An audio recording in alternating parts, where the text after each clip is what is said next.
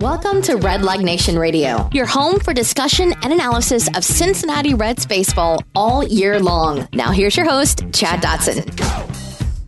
Hello everyone, welcome back to Red Leg Nation Radio, the world's most dangerous podcast. I'm your host, Chad Dotson. With us again this week, your friend and mine, Jason Linden. How are you today, Jason? I am splendid as always, Chad. How are you? Oh, well, I'm never quite as splendid as you. I'm just kind of, meh. I'm okay. I mean, in fairness, no one is ever as splendid as me, and so that's not really... That's true. A reasonable barometer, but I'm sad to hear that you're meh. Well, meh. Let me tell you why I feel like that. I mean, I guess if I were to put it, I know you're an English teacher, but if I were to put it in mathematical terms, I would say I was about 500. Yeah, treading water a little bit. Treading water. You know, I feel like I'm about to feel really good at any time now. Right. But I just can't break out of this. It's not really a funk. I'm okay. I can't really, do you see what I'm saying? I do. So you probably feel kind of, really, honestly, like a lot like the Reds, right? Oh man, this was a really tortured opening to the podcast, but I love it unconditionally. Yeah, I feel kind of like the Cincinnati Reds because they've kind of been treading water here lately, and we talked before we came on here tonight about what we're going to talk about, what we're going to do, and both of us use the term treading water. It's a weird time to be talking about the Cincinnati Reds because, what do you talk about? Now, we have some things to talk about. We've figured some things out, and I'm excited to talk to you as always, Jason, but it's just kind of nothing to really get excited about, nothing really to get upset about. No, they are. You can. I'm figuring this out as I look. You can go all the way back to April 5th. They are exactly 500 since April 5th. Yeah, that's exactly. Our buddy Dwight Kelly, one of our patrons at Patreon.com, had posted in our Slack channel over there. It's probably been a couple days ago they did this, but at the time, last 10 games, Reds were 5-5. The last 20 games, they were 11-9. Last 30 games, they were 15-15. I mean, I saw today that they hadn't won or lost 3 in a row in, weeks. I don't know when it was. So, they even had a period of alternating wins and losses that went from, May 17th to May 27th, which was 10 straight games. They lost and won, then lost and won, then lost and won. Yeah. That sounds like a 500 team to me. Sounds like a 500 team. Which is roughly in the neighborhood of where we thought they'd be. More runs when they win.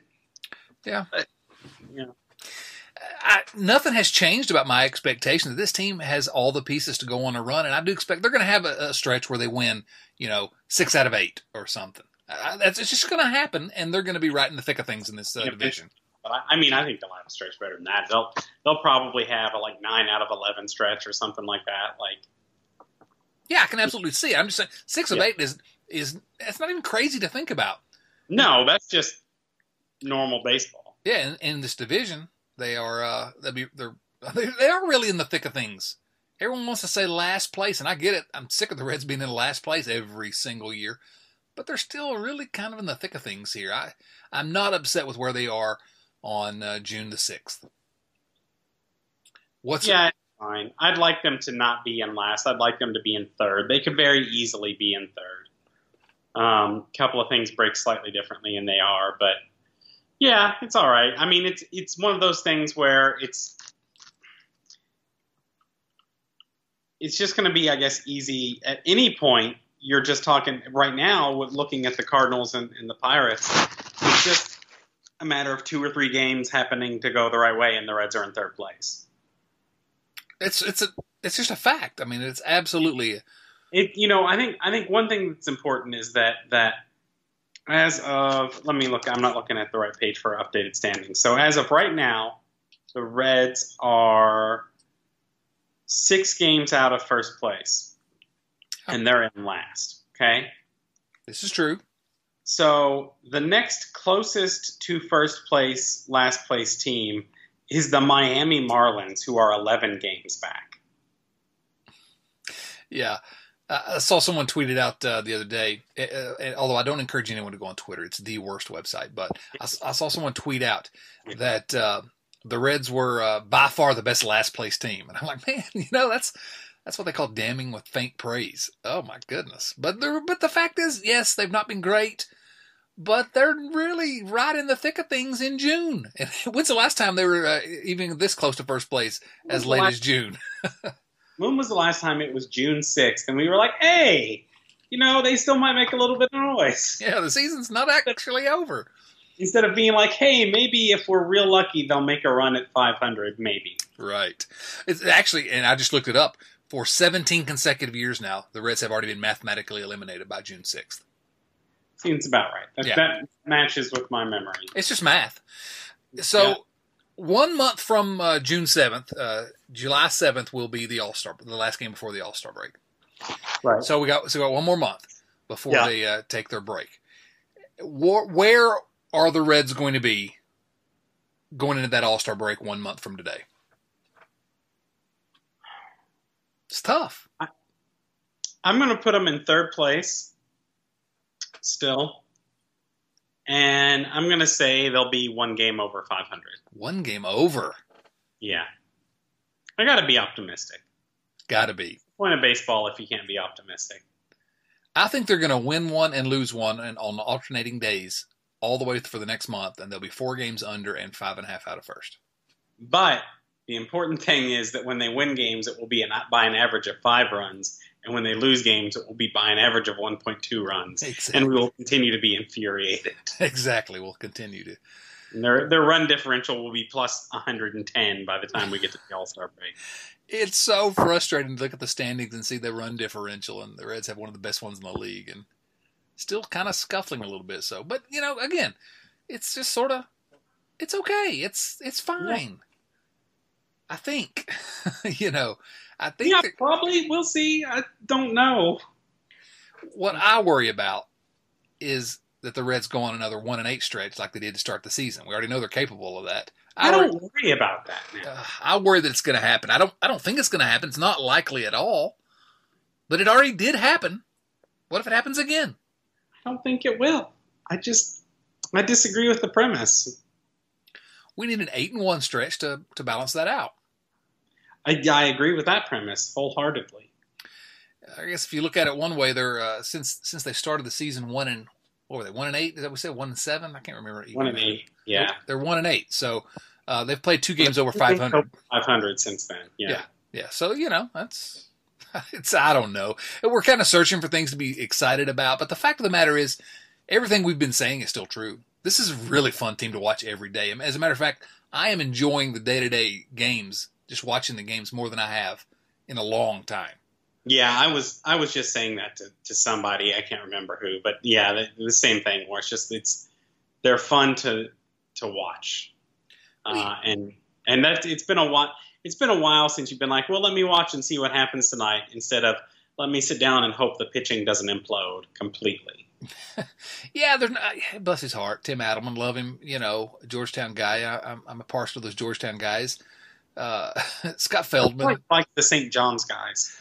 I like a current no, he's not currently a St. John's guy, but he's a St. John's guy that's currently a Cincinnati Red. I like that guy an awful lot. You guys heard it here first. Chad Dotson is a St. John's fan. Oh, I'm a St. John's Amir Garrett fan.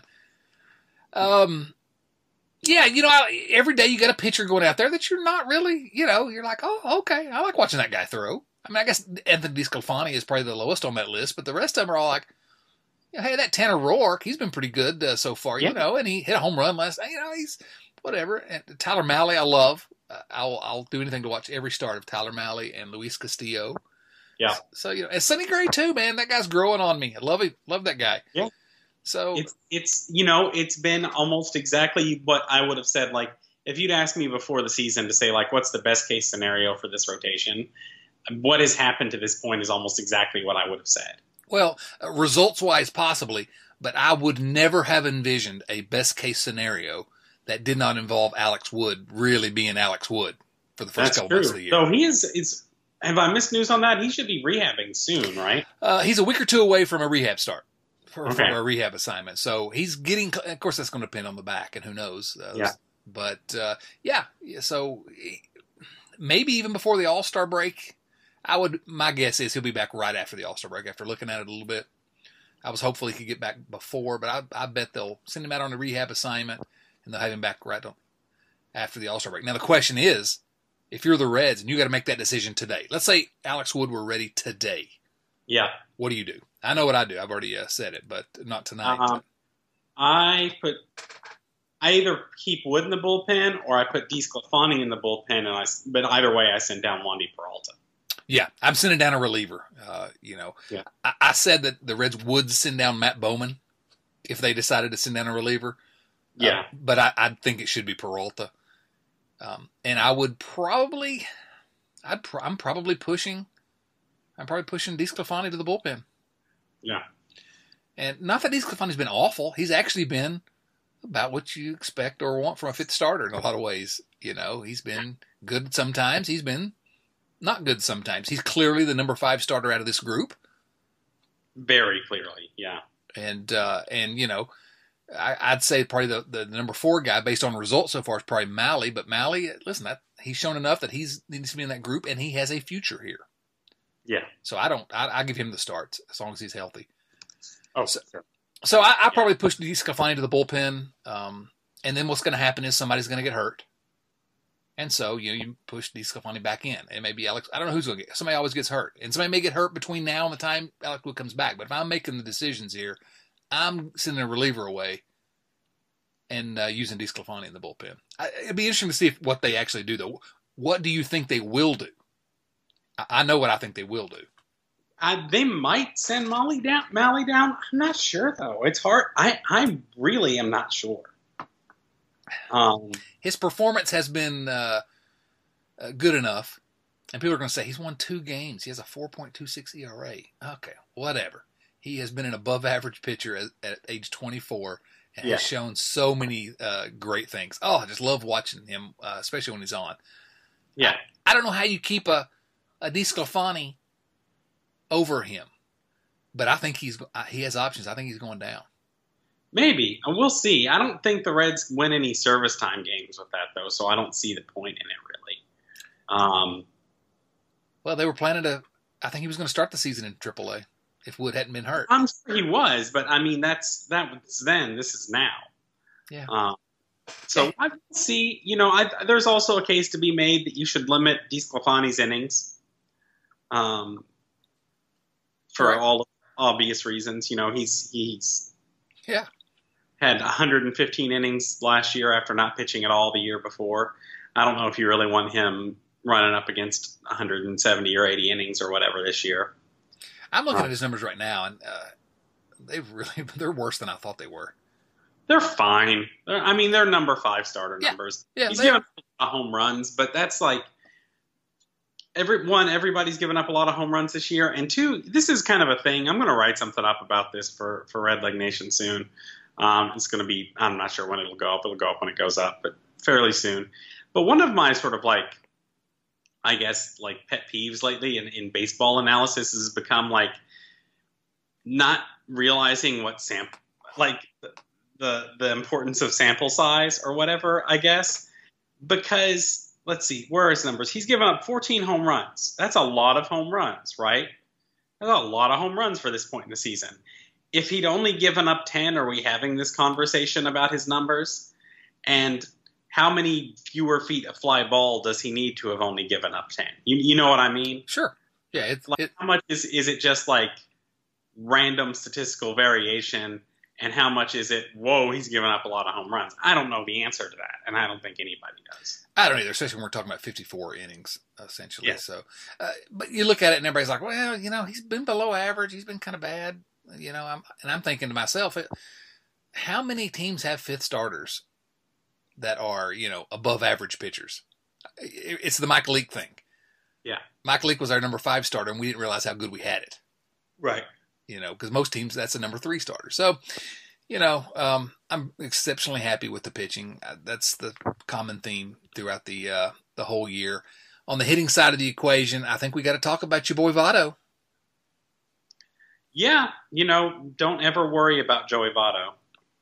And I think that's what we said last week, which is, well, we said for the first time ever, we're worried about him. A little, kind of legitimately worried for the first time. But as it turns out, almost the time we said that, we also, let me say this, we followed that up with never bet against Joey Votto. Yeah. And almost immediately he started to look more like Joey Votto, except the power's still not there, but everything else. Yeah, but he's raised his batting average like not quite 50 points in a week and a half or whatever. Last 10 games, yeah, 409 average, 426 on base, 477 slugging, 3 doubles. I mean, he's looked an awful lot like the Joey Votto. And he looks, don't you agree that he looks like himself at the plate? Again, this is the eye test thing that we sometimes mention, but I try to stay away from. But that Cubs game, about 10 days ago, I think that was against the Cubs in the first game of the Cubs series at Chicago. He had a bat early in that game where it just looked like he did look like the old Joey Votto. Before that, had these. I've never seen him have more terrible swings than we saw from him in the first 50 games of the season. I mean, just ugly swings like he was clueless at the plate. Now, we know Joey Votto's not clueless. I just think he was making some kind of adjustment, like he does. But then, maybe he figured something out. I don't know what happened, but yes, over the last 10 games, there is no question in my mind that Joey Votto has just looked on. This is really sort of nebulous, where it's all anecdotal, but he's looked like the Joey Votto that we've known for how many years now. So I'm excited about the rest of the year. I don't think the power's ever coming back. I'm just going to be honest. I just don't. I don't know if I really do either. We'll see. I wouldn't be surprised. Think about it this way. I think before healthy Joey Votto, you expected 24, 25 home runs, and then every once in a while he'd throw up more than that. And I think probably now where we are is healthy Joey Votto, you expect 10 to 15 home runs, but nobody's going to be surprised if he throws up 21 or 22 one year. Yeah. I think it's 10 to 15. But he's going to get on base. His average is going to get bumped. He's already bumped it up, like you said, almost 50 points in a week. He's going to be getting on base enough. I think he's going to transitioning from that number 3 hitter into a really ideal number 2 guy, and that's fine. That's life, and that's what happens. Yep. So go Joey Votto. What do we think about Nick Senzel after 1 month?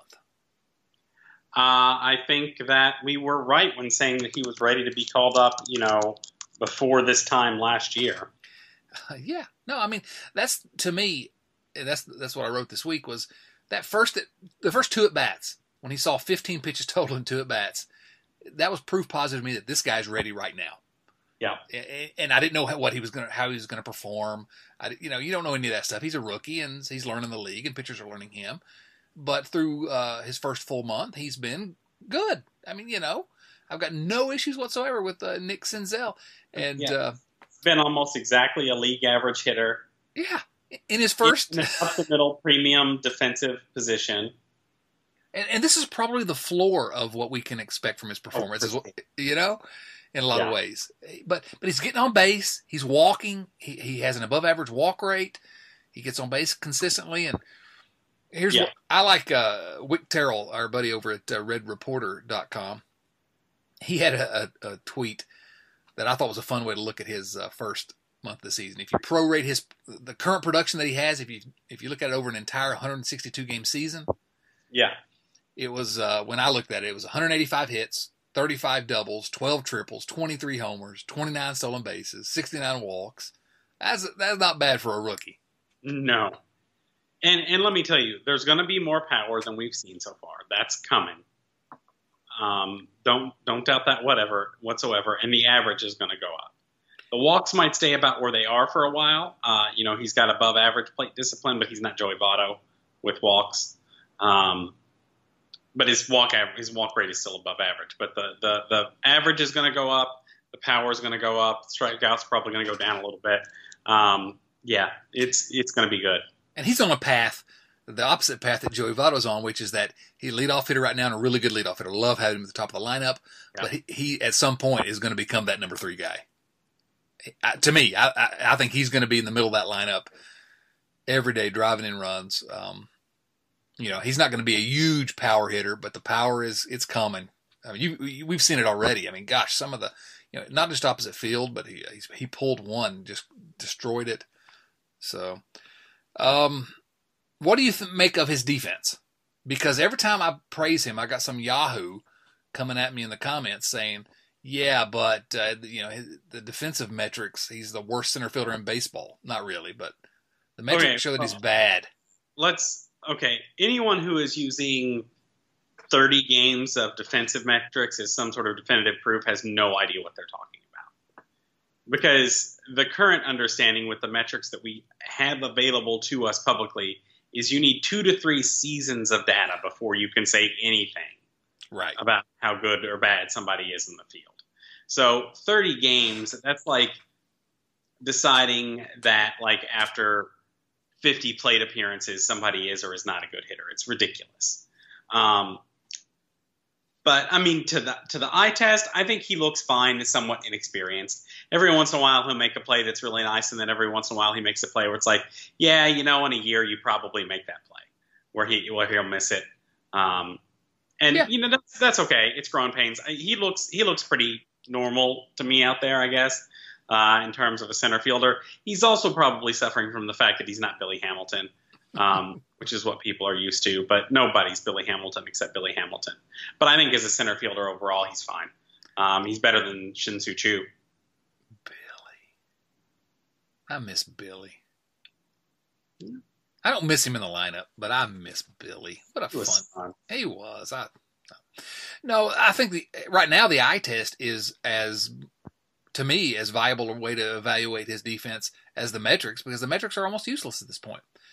Except for one, he's well above average sprint speed, StatCast shows. He is fast. People were not ready for how fast he was. Yeah, unless you were a listener to Red Leg Nation Radio, where you've been saying that for a while. To me, he absolutely passes the eye test. He has some maturing to do. You do see those great catches. You see some great throws. But he clearly needs to learn the position more. But you talk about some of those moments, and we've all seen him where he just it's not great. But but to me, it's a rookie who has played 37 games in center field in his entire life. Yeah. And he's learning at the big league level. And you know what? While learning at the big league level, he's not bad because you know what? David Bell's had him out there for every single inning since he's been up. Yeah. This is kind of a weird metaphor, but whatever. I'm an English teacher. I can make weird metaphors. It's, watching him in center field, it's kind of like watching somebody who is like a really good cook, like a really excellent cook, making something for the first time. Where it's like, it's still going to taste totally good, but it's probably not as good as it's going to be after they make it 3 or 4 more times. Right. And eventually it's going to be great. Yeah. But, you got to learn. Wow, that's a little bit of a kitchen metaphor. It came out of nowhere. That's what I do. You sure that wasn't a simile? Well, I did use the word like, so technically it is a simile. But I'll tell you what I tell my English students, which is that similes and metaphors are incredibly similar, and it's really kind of a fuzzy distinction, despite what all of your past English teachers told you, because sometimes it's easy to have a right and a wrong answer instead of a fuzzy answer. Get an English lesson today. Outstanding. I had no idea that was coming. I got all kinds of things. All right. So the Reds are kind of they are what they are. Yeah. At this point, nothing has changed in my opinion of this team, and I'm just waiting. It's kind of frustrating to wait. Yeah. To me. What do you think about the draft? I don't care. It was, this wasn't my understanding, and I read a little bit of coverage, I guess, or whatever, just to see what's going on. The Reds didn't have a pick as high as what they have had recently, and I guess kind of in addition to that, I don't know. It's just My understanding is that this was a pretty meh class, and whatever. The Reds got a pitcher. They got some other guys. Yeah, I don't know. It'll probably be all right. Yeah, whatever. Yes, yeah. Whatever perfectly sums up my feelings. I talked to Doug Gray, our buddy who runs Reds Minor Leagues and RedLegNation.com, and we talked. Obviously, if you all probably listened, you better have listened to the surprise podcast we dropped earlier in the week just to discuss the first 2 rounds and who the Reds took. And, go listen to that. Doug had some great information, and I admitted at that point, I don't pay attention to the draft, frankly, because I don't know what purpose it serves for me to pay a whole lot of attention to, because you don't know. There's 1,000 guys out there, and you don't know who the Reds are going to be able to get. And once they get them, then I'll learn these guys. I'm happy, really happy with the guy they took in the first round, Lodolo.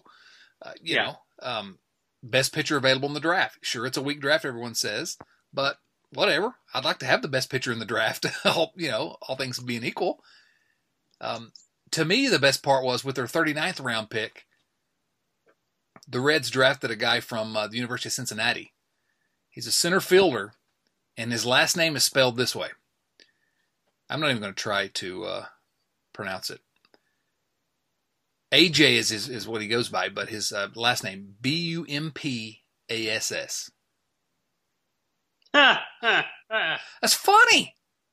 AJ Bumpus. I'm not going to say it. I'm not going to say it the way that I read it the first time I saw it. But that's the 39th round pick, so I hope he makes it. The thing about this is, we'll find out soon enough which of these guys really adjust to the big leagues, or not the big leagues, but the professional baseball. We'll see. We're going to find out which ones are real prospects at this point. You just don't know. You just don't know at this point. Outside the top 2 guys, two or 3 guys who, that's the reason they got drafted up that high. The rest of it is it's a crapshoot. Yeah. It's a bumpus shoot. It's a bumpus. Bumpus? Yeah. That didn't work. So this is random, and we didn't talk about this beforehand. This is just me looking at stuff. Can I throw something random at you? Bring it on, man. This is a conversational podcast. We go wherever it takes us. It is conversational. It is. So we know that early on, the whole problem with the Reds was that they just weren't hitting like they were supposed to hit, right? Definitely, that was the problem. Right? Yes. Okay.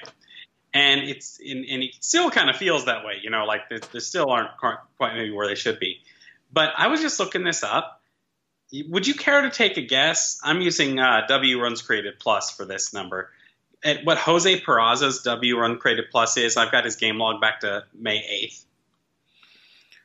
Oh, gosh. For the full season or just the game? No, just May 8th to now. To yesterday, I guess, because this isn't going to include today's game. Okay, I'm going to say, and of course, Weighted Runs Created Plus, for everyone who's not familiar with it, correct me if I'm wrong by this, 100 would be league average. Yes. And so 110 would be 10% above league average. Yeah. Jose Peraza since May 8th. So we're talking basically a month here. Yeah. Although he's not played full time during that month. I'm going to say 92. 117. Yikes. Is that... You just blew my mind. Did we just become best friends? We did. Also, he's walked 12.5% of the time and struck out 4.7% of the time. When is someone going to knock that kid in the head and tell him when you walk, your production goes through the roof? Not through the roof, but it approaches the roof. I keep saying that people need to not give up on Jose Peraza. And fortunately, he keeps proving me right. Well, he's been bad overall this season. He was abysmal for the first month of the season. That happens every time. I don't know what his approach is or what happens, but every single time he has one of those stretches, he's never walking. He's swinging at everything. Yeah. And that's always been the issue with him. He's, I've said multiple times, he's never going to walk a ton, but he does get into funks where he just swings at everything. But it's so obvious with him. You can tell when he's going a little bit better.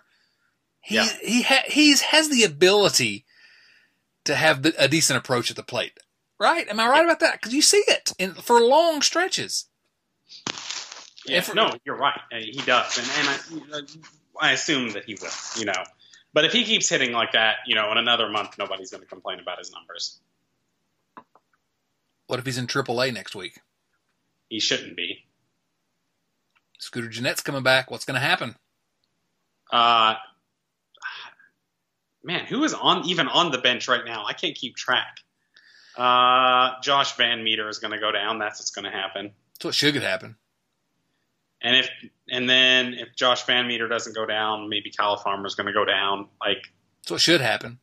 Yeah. Actually, it should not even be a question that it would be Van Meter. Yeah, it really shouldn't. I mean, not that I have anything against Van Meter. He's been whatever.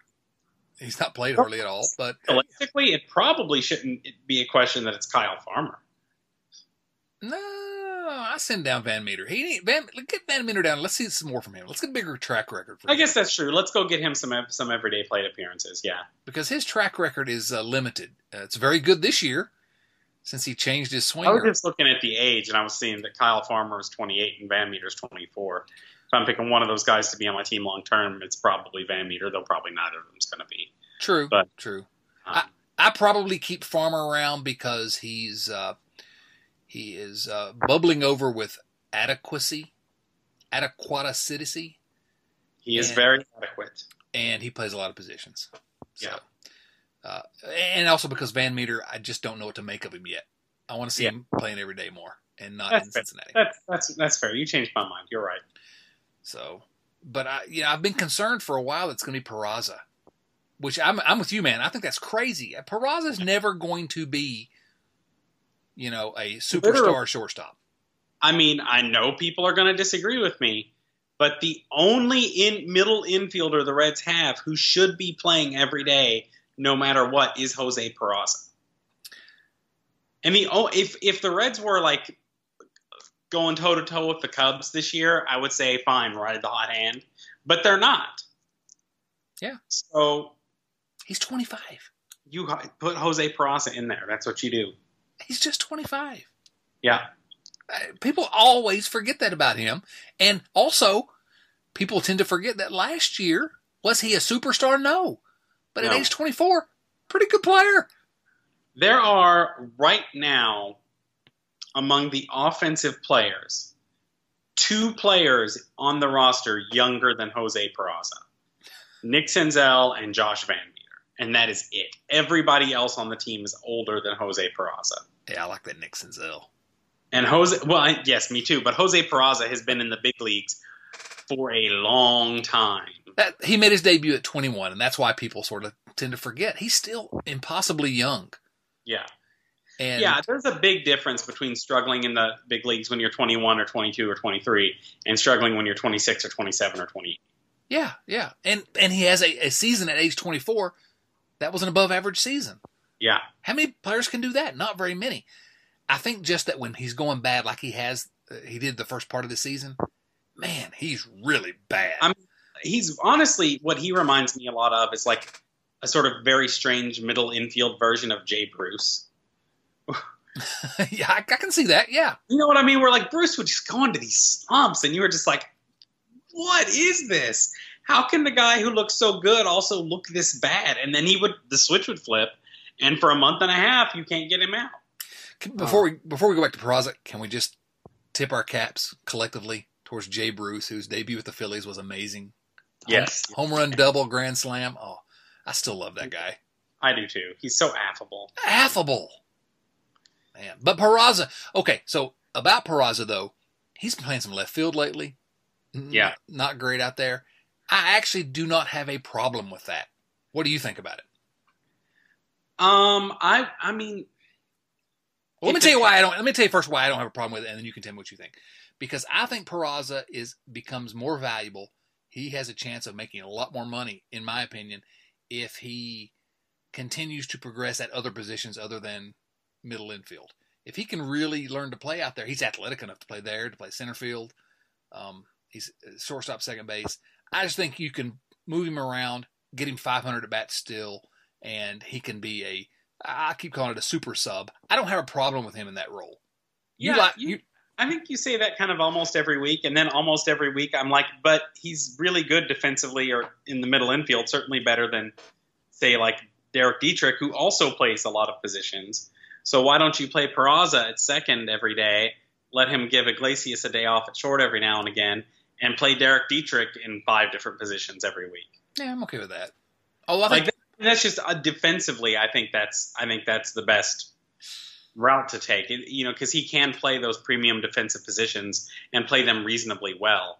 And so you're not wrong. I mean, it's potentially useful that he can play left field, especially like late in the game and stuff like that. But in a day-to-day level, if you've got the athleticism and the ability that Jose Peraza has, then I think you want him in the middle infield. It's not something like it is with Scooter Gennett, where second is really the only place he can play. It's that he plays second base very well. I'm crying here, Jason. You just said I'm not wrong. It's the first time ever. I've said that multiple times in just this one podcast. And I will have to make fun of you more in order to balance things out. Thank you. I appreciate that. I don't know what's going to happen when Scooter gets back, because the Reds haven't, not regardless of who they send down, with Peraza and Scooter and Dietrich. I don't know how David Bell's going to manage this. But he has to manage it because that's literally his title. Yeah, and I will also say this, is that Scooter hasn't started rehab yet. Do we know when he's going to start it? Soon, like any day now. Okay. So it's going to be mid-June before he debuts with the Reds. I would say yes. That's a fair estimate. And the Reds are not going to sign him to play next year. Because if they were, they would have done that already. Yep. And he's not tradable. I think nobody's trading for Scooter Gennett before July 31st. I think that nobody's trading anything of value for Scooter Gennett before July 31st. Oh, no, that's true. But I think the Reds may play him every day in hopes that they can sucker someone in if he gets hot. Yeah. Doesn't make any sense to me, though. It doesn't to me either. It's been shown over the last year and a half. There's no market for that guy. I love Scooter. I love me some Scooter. I know Hash Brown, Jason hates Scooter, but I love Scooter. But there's no market for him. He's not that valuable on the open market. It's just what it is. I mean, it's not a criticism of Scooter. That's reality. Yeah. So you got Scooter, you got Dietrich, you got Peraza, you got Jose Iglesias for those middle infield spots. Who's the one guy you know is going to be around past next season? Peraza. Yeah. Listen, on my depth chart right now, Scooter is last. And he should be last. Regardless of how much I hate Scooter or how much everybody thinks I hate Scooter, he should be last on that depth chart just empirically. If you look at the situation the Reds are in, it does not make any sense to play the guy who's been hurt the last 2 years, isn't going to be with your team after this year, and has no trade value. His name is Scooter. That's fun.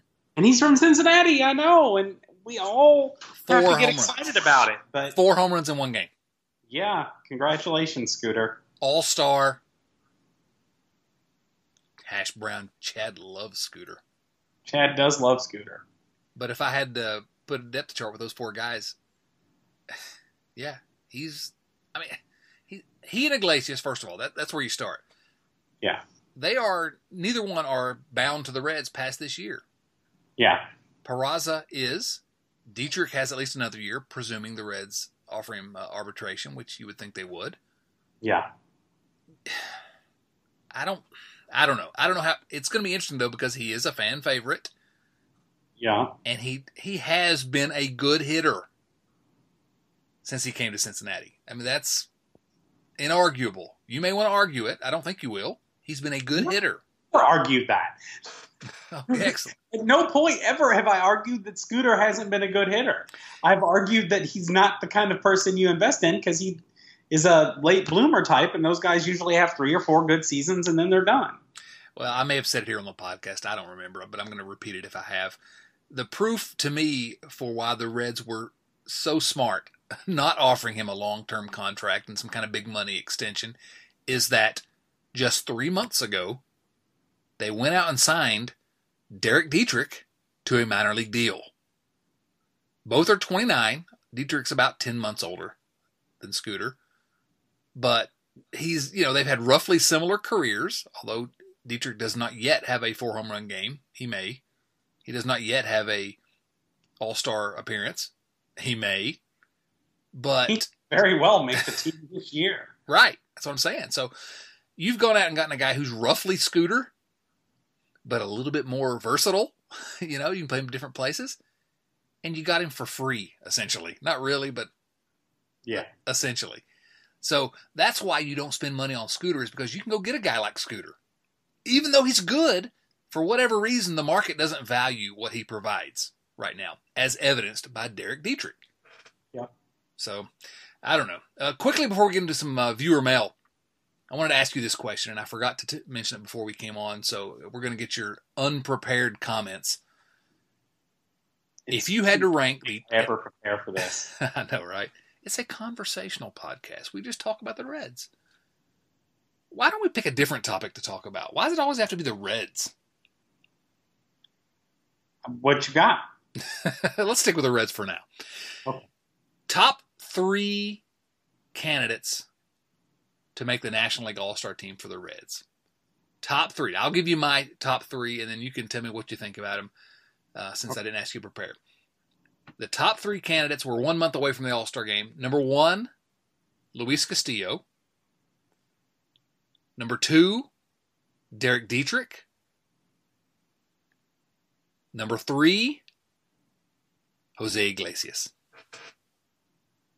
I agree with number 1 wholeheartedly. I don't think there is any candidate who is more of a lock from the Reds to make the All-Star team right now than Luis Castillo. Assuming he continues his production. Yeah. I mean, if the Reds get into you have to have one, yes, then it's Castillo for sure.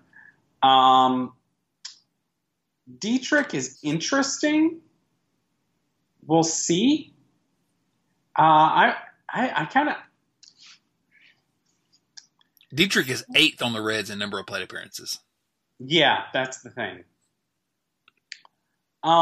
There's still a little time. I would, I don't know. I think in terms of, I kind of want to say Suarez and I kind of want to say Garrett. I could see Amir Garrett. That's a good one. The third base is so loaded. That's why I didn't say Suarez. He's been good. He's been Eugenio Suarez. Yeah. But there's so many good third basemen. Amir Garrett, that's one I could see. 1.75 ERA. He's sort of a fun guy to watch. Yeah. I just think Iglesias, because he's actually hitting right now. He's a roughly league average hitter and maybe the best defensive shortstop in the league. That's why. Oh, we're talking about Jose Iglesias. Who did you think we were talking about? I thought you were talking about Raisel Iglesias. Aha! See? Jose Iglesias, the former Tiger, he plays shortstop for the Reds now. Yeah, no, he's not going to be an all-star. He has no shot. That's not happening. What happened to hashtag Chad's always right? Well, sorry, you're wrong. You don't think he's the number 3 candidate on this roster to make the All-Star team? No way. No chance. Look at the shortstops around the league. No, I'm looking it up right now so I can prove to you how much there is no chance. No, none whatsoever. No, there's a 0% chance. So right now, qualified batters at shortstop, Jose Iglesias is 9th in wins above replacement in the National League. Yeah, but he's such a good defender.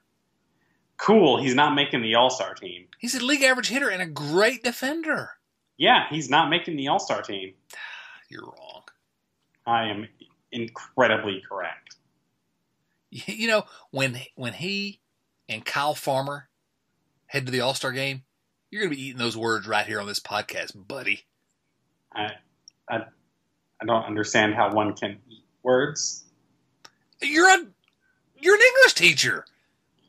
Listen, I'm an English teacher, and I understand that the two shortstops, that basically the two best teams in the National League have star players at shortstop. And their fans vote.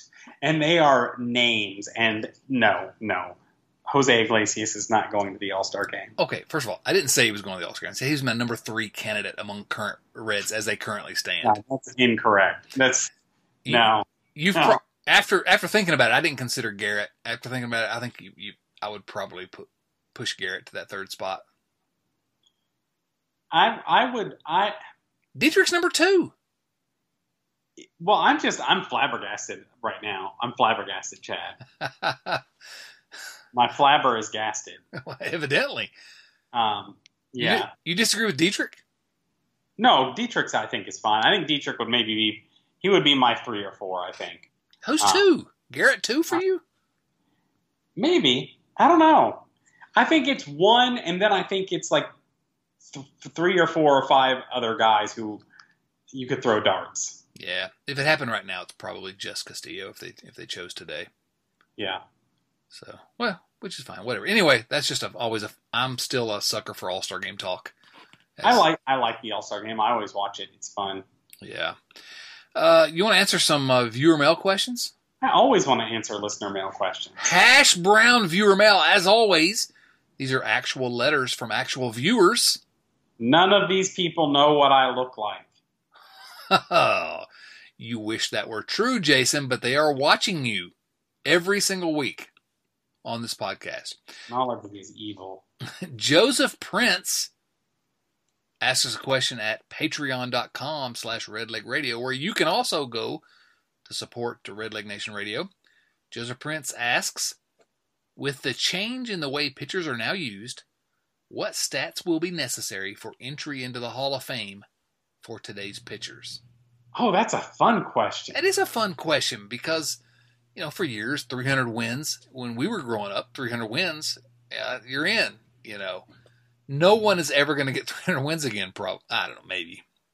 But what do you think? With the change in the way pitchers are now used, what stats will be necessary for entry into the Hall of Fame for today's pitchers? And I'm not sure I know the answer to that. It's a good question, Joseph. Do you have any thoughts?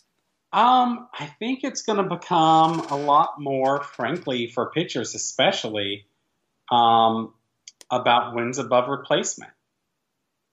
I think, I just want to look something up as we talk about this. So there are only 2 active pitchers with more than 200 wins. And that's CC Sabathia and Scott Feldman. And Justin Verlander. Mm-hmm, they're good. Greinke will get there. He's 7 wins away. A guy like Chris Sale will get there. Yeah. Where is Chris Sale? Will he? He'll get there. Yeah. With pitchers, man, you never know. That's true. Yeah. So it's not going to be wins. No, I feel like it's going to be wins above replacement. And I feel like this is the other thing is that it's going to have to be a fairly lower threshold than people would expect. I think so. I think you can get I don't know. Sale's only got 105 wins, and he's 30. Chris Sale will get to 200 wins. If he doesn't, then we will discuss it on the podcast in 10 years. When we're still doing this in 10 years? Yeah. Man. I think that's it's going to have to be contract extension in my mailbox. Yes. It's going to have to be wins above replacement. I mean, or some, whatever the next stat is that. What do you think? Maybe finishing a career with more than 200 wins and more than 50 wins above replacement? Maybe, but we also may not know because we don't really know at this point where we're going with the development of pitchers in terms of, or the usage of pitchers. Yeah. Will any reliever ever make it if we go to a system where it's, pitchers are the best relievers are used in the highest leverage situations and saves aren't used to quantify how good you are? I mean, I don't think any relief pitcher should be in the first place, but that's a controversial opinion. Well, what if they start pitching more innings though? That's what I'm saying. It's a different conversation. Yeah. I mean, it's I think we're going to have a voting group that's going to get more and more focused on the advanced metrics. That's already happening. Yeah. And, it's going to be something like wins above replacement, but I don't know what the threshold's going to be. I think pitching is much more difficult to project how it's going to, because it's changed so much just in the last few years. I don't see where it's going. I don't know. I don't either. I kind of wonder if at some point it's going to kind of snap back, because Max Scherzer exists. Yeah. And there are guys like him out there. I hope it snaps back. Probably guys right now who are being pulled every day after 90, 95 pitches who could go out and throw 120 pitches and be none the worse for wear. Yeah. Maybe baseball will be better about identifying those guys and figuring out which guys can handle a bigger workload. And I think it's all in flux right now. Yeah, I made an argument. I wrote something over a year ago, but I really liked it. Like, I liked diving into it. Where the idea was basically like to get a sense of what the limit is for your pitcher, what you can reasonably expect from them in terms of innings, and then get that, like plan for that. So have a guy who you can get 200 plus innings from, and then also know that your guy who's going to give you 110 excellent innings is only going to give you 110 of them. To some extent at least. Some guys are going to break and some guys aren't. And that with pitchers, that's just the way it is. I don't know that like all of the limiting and stuff like that has really done anything with injuries. And I think that like there's been a lot of talk about how guys don't know how to pitch in the same way anymore. I don't know. It's going to be an interesting next. I don't feel like maybe 4 or 5 years in terms of figuring out what happens with the starting pitcher in baseball. Yeah. I really don't know where it's going to go. Yeah. Since we're talking Hall of Fame, we had another viewer mail question at patreon.com/redlegradio from our buddy Andrew Scott Wills. Andrew asks, if Joey Votto doesn't go to the Hall of Fame, I'm going to be really upset. What kind of minimum numbers does he need to finish out his career and still get the Cooperstown call?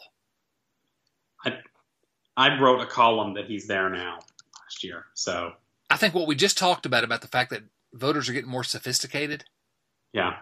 I think they're not going to look at the fact that he'll end up with more than 2,000 hits. He's getting there. Yeah. He's, the next year or two he'll get there. But people are going to realize, why he's not getting that many hits, because he's getting on base via the walk so much, and that really helps his team. Yeah, his on base percentage gets him in. I think so. I think if he retired today, I'm not going to bet the ranch on it, but it might take him a little bit if he retired today. Yeah. Yeah. But if he has a normal aging curve the rest of the way, I just cannot see, given the way that, again, voters are becoming more sophisticated. I cannot see any way that Joey Votto, whose on base percentage, even if it drops some through this decline because of age, it's going to be one of the best on base percentages in the history of baseball. He's an elite hitter. I don't see any way you can keep him out. Yeah, no. Basically, there's no player besides Barry Bonds who has gotten on base like Joey Votto in the last 70 years. True, but we still have his decline years ahead of us. But I think even if you include that in the mix, I don't see it. I think the only way he doesn't make the Hall of Fame is if he gets hurt tomorrow or sometime soon. To me, yeah. All right, good question, Andrew. And I always like talking about Joey Votto, so send those questions in. Scott Boykin asks at Patreon, Chad, you mentioned seeing Fish at Madison Square Garden. I did see Fish at Madison Square Garden. Speaking of things Chad's wrong about, anyway. Fish or Madison Square Garden? Fish. Fish is great. Oh, Fish is. Get out of town with that. Scott's question is, what is your favorite concert venue? And then a bonus question, would you see Bruce Springsteen in said venue? All right, so my favorite concert venue, I really enjoyed Madison Square Garden. It's a great place to see a show. My favorite concert venue is probably Alpine Valley Music Theater, which is outside of Milwaukee. Man, that place was fun, and we saw a couple of great shows there a few years ago. The bonus question, would I see Bruce Springsteen in said venue? I would never, ever pay a single dollar to see Bruce Springsteen, the most overrated musician in the history of music. I would never in a million years. I'm sorry. Are you disagreeing with me? He's garbage. How hard should I go right here, Chad? How hard should I go? Well, let me say this, and then you can respond however hard I don't care. Listen, man, right. You do what you want to do. A couple weeks ago when Bill was on, and Bill's not on this week, and I don't know when I'm going to get him back because he went to Key West, that guy. But anyway, we had a question about music, rock music, and I made a joke about the Eagles being garbage. The only reason I said that was because that's a line that Jeff Lebowski says in one of my favorite movies, The Big Lebowski. He hates the Eagles. That's his thing. I don't really care about the Eagles either way. But Bruce Springsteen, that guy's really not good. He's really not. Well, no, I'm not going to say he's not good. He's okay. But he's the single most overrated musician in the history of music. I would pay money to see Hanson in concert. Little Mbop. All right. I got. And I wouldn't pay to see Bruce Springsteen.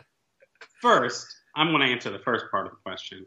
I think my favorite music venue, there is a gorgeously restored theater here in Louisville called the Palace. And I've seen not a lot, but I've seen a few shows there. And it's wonderful. For those, there might be some people who are familiar with Alison Krauss's live album. That was recorded at the Palace. And she even talks about it on you can hear her on the record say something about it being the most beautiful theater that they've played. And it's gorgeous. It's an amazing place to see an act. Before you attack me, though, let me add something because you just reminded me. I'm going to forget it. The Tennessee Theater in Knoxville, Tennessee. I saw Jason Isbell there. Also saw Brian Regan, comedian there. That's a beautiful venue. I like that one, the Tennessee Theater. Anyway, all right, hit me. Go ahead, let's do it. Just hearing somebody who I know has paid lots of money to see Fish and Dave Matthews talk about Bruce Springsteen as being overrated is just, I didn't know you had that much gall in you. It's not a bad point, Jason. It's just, really, Well, listen, I went into this acting like he was bad. He's not bad. I just think he's just completely overrated. He's not to your taste. I don't get it. Man, I love Bruce Springsteen, and have for a long time. I don't get it. We differ on that. I will just say that, what it is for me with Bruce Springsteen really is the lyrics, and he is quite a good writer. He just is. I'm like any writer, you could take a selection of 12 of his worst songs and you would have some pretty bad lyrics. But boy, you take his 20 or 30 best songs and that is some fantastic lyrical writing. And musically, I also enjoy him very, very much. I think especially in his earlier stuff, he has a way of orchestrating and doing unexpected things that in changing tempos. I think I can kind of understand people who only know Bruce Springsteen as Born in the USA Bruce Springsteen as maybe not liking that much. But if you can listen to his first 3 albums and tell me that you don't enjoy those, I don't understand you at all.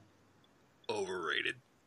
How long? Hey, have you ever given him a try? Have you given him like the early Springsteen a try, Chad? Yes, because one of my younger brothers, he likes Springsteen, and I really tried. I really did try. I just don't get it. And in terms of songwriters, let me just go ahead and add this, and we'll move on.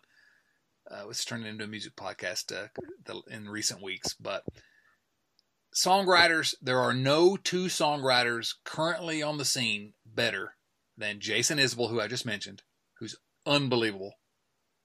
Even better songwriter, Craig Finn, who has a new solo album out, but he's the guy behind the Hold Steady. Those are the 2 songwriters that if you haven't listened to them, those guys are crazy good. Springsteen was born in the USA. Hey, how about that speedball pitch he threw by you back in high school? Chad, Matt Sheary asks at patreon.com/redlegradio, Hash Brown Viewer Mail, where do you see Senzel in 3 to 5 years? A solid player, all-star, or maybe something more?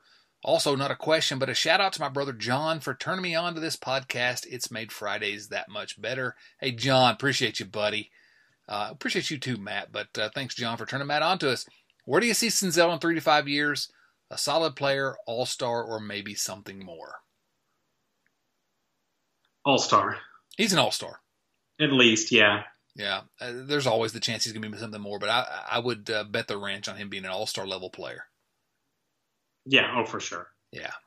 I don't think there's any question. Especially after seeing how he's reacted to his first taste of the big leagues.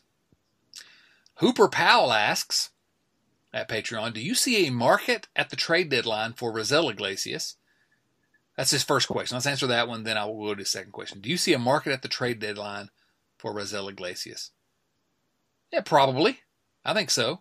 And truthfully, given what we've seen since he opened his big mouth and whined and complained about the way he was being used, and then David Bell responded by only using him in traditional save situations, I don't have a problem with them trading him, frankly, because they're not getting the best value out of him, so maybe they can get more value in trade.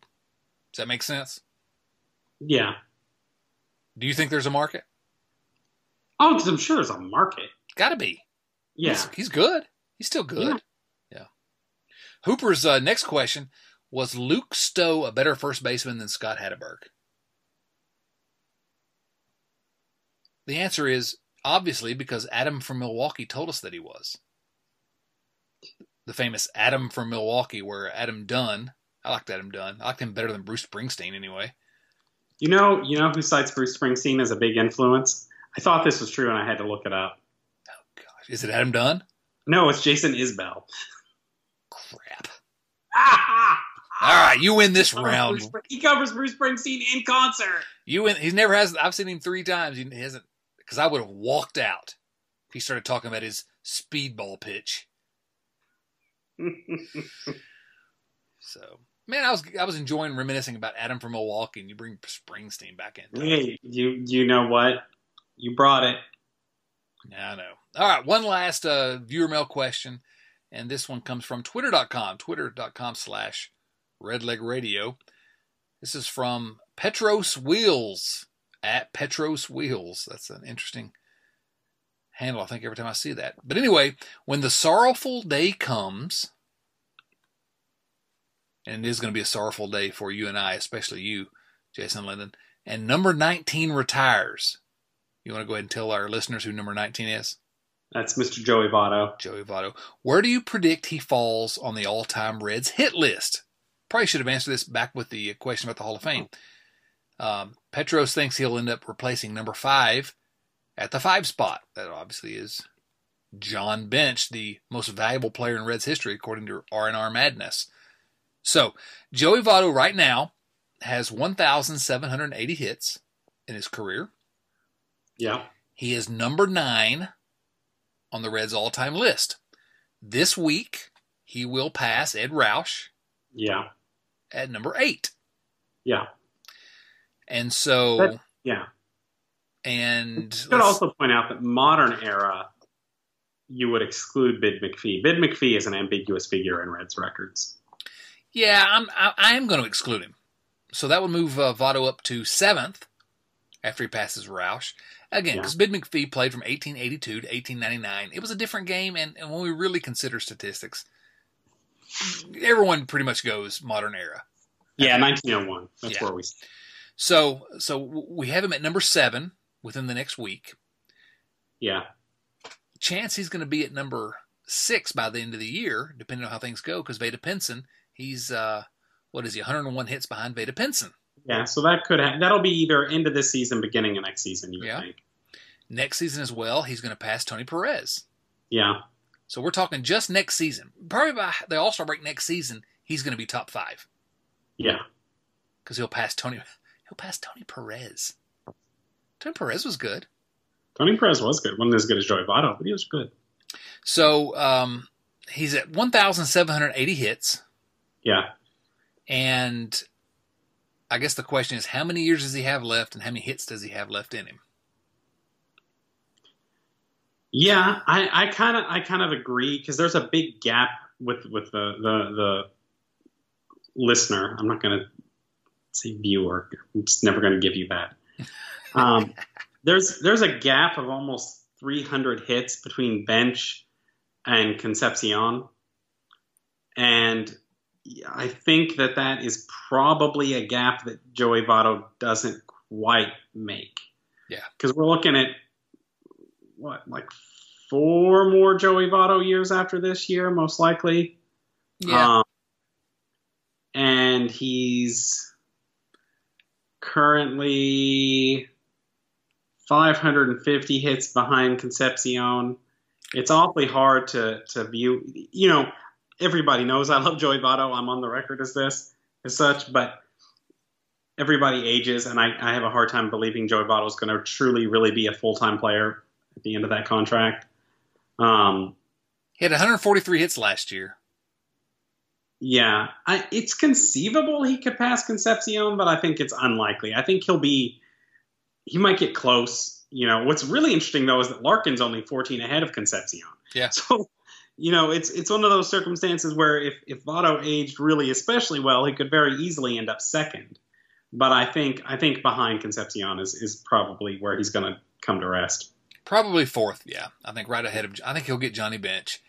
Yeah. And the numbers, it's Pete Rose 1, Barry Larkin 2, Dave Concepcion 3, Bid McPhee's technically 4, but we'll say Johnny Bench 4, Tony Perez 5. I think he's definitely going to get Perez next year. Bench he'll get, and yeah. Yeah. I wouldn't bet on him catching Larkin and Concepcion, but as we've said with Joey Votto, I wouldn't bet against it either. I mean, it's within reach. Yeah, it's so fun to just look at Joey Votto, though. You know, he's been passing a lot of people lately, and so, you know, I know the Reds have been tweeting that out. He's any day now he's going to pass Concepcion and be third in team history in doubles. He just passed Johnny Bench for fourth. He's probably a fair bet to pass Larkin. Probably not going to pass Rose. In walks, he's going to pass Rose either this season or next season for the all-time lead. Yeah, he's second. He's second in walks right now. Yeah, and he'll get there next season probably, or the year after. But he will definitely get that.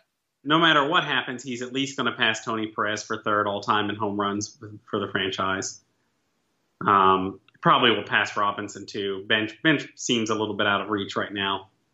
Yeah, I could see him getting to passing Robinson at 324. He has 270 or 273 currently. I could see him getting to number 2 all time in home runs. Yeah, and it's Joey Votto, so you never know. Exactly. Don't bet against him. Also, I look at that hits list, and his on base percentage is 45 points higher than anyone else above him on the hits list. Yeah. Next closest is 45. He's also number 8 in career RBIs for the Reds. And number 8 in career runs for the Reds. And, you know, I look at RBI, I think he's going to get to number 3 on the RBI list. Yeah. And that's been the biggest complaint for everyone. He's going to be behind Johnny Bench and Tony Perez for RBIs. Yeah, you're right. He is. Wow. Where'd you have him in runs? People, you're going to get responses that are like, Joey Votto only has 11 RBIs this year. Yeah, but he's going to get there. Yeah. I mean, if he plays 4 more years, what does he have to get? He's 908 now. He's got to get to get 50 a year. To get to number 3, he has to get 150. Yeah. RBIs for the rest of his career, 160. Yeah. Come on, he's going to get that. Yeah. Whatever. RBIs are what they are, but they are. It's fun. It is. I love going back and looking at these lists of all-time great and seeing how well Votto compares, because this is a guy we have watched his entire career. So much fun he and Larkin to me are the 2 guys that I love looking at these lists, because these are guys that I really watched their entire careers. And you have some affinity for those guys. Yeah. And they're at the top of every one of these lists. Oh, my favorite Joey Votto stat, which I realized I hadn't checked in a while and I needed to, he's 54th in career history in stolen bases. That's pretty good. It's just such a random stat. That is random. Number 4 in doubles. Yeah. Oh, man. Joey Votto. What a beautiful human. Love Joey Votto. Who's number 1 on the Reds all time in hits by pitch? Hit by pitches. I don't know how you say that. I assume it's Rose. I don't know. Frank Robinson, man. They used to throw at Robinson in the 60s. Oh, yeah. Don Drysdale and that bunch of idiots. So, number 3 all time in hit by pitches for the Reds, Jason LaRue. Wow. I know, right? I would not have guessed that. I've just pulled this up now. Yeah. Crazy. Wow, Robinson got hit a ton. Yeah. Teams. Well, if you read this book that's out called The Big 50, the men and moments made the Cincinnati Reds, the chapter where we talk about that a lot. Really, teams would go against him, but then at the end of his Reds career and then throughout his Orioles career, the word was, do not hit this guy because he's going to take it out on you. Because every time he got hit, in a big game, he came back and hit a home run later or a double or something. So anyway, that's probably a good place to stick a pin in this one. Don't you think, Jason Linden?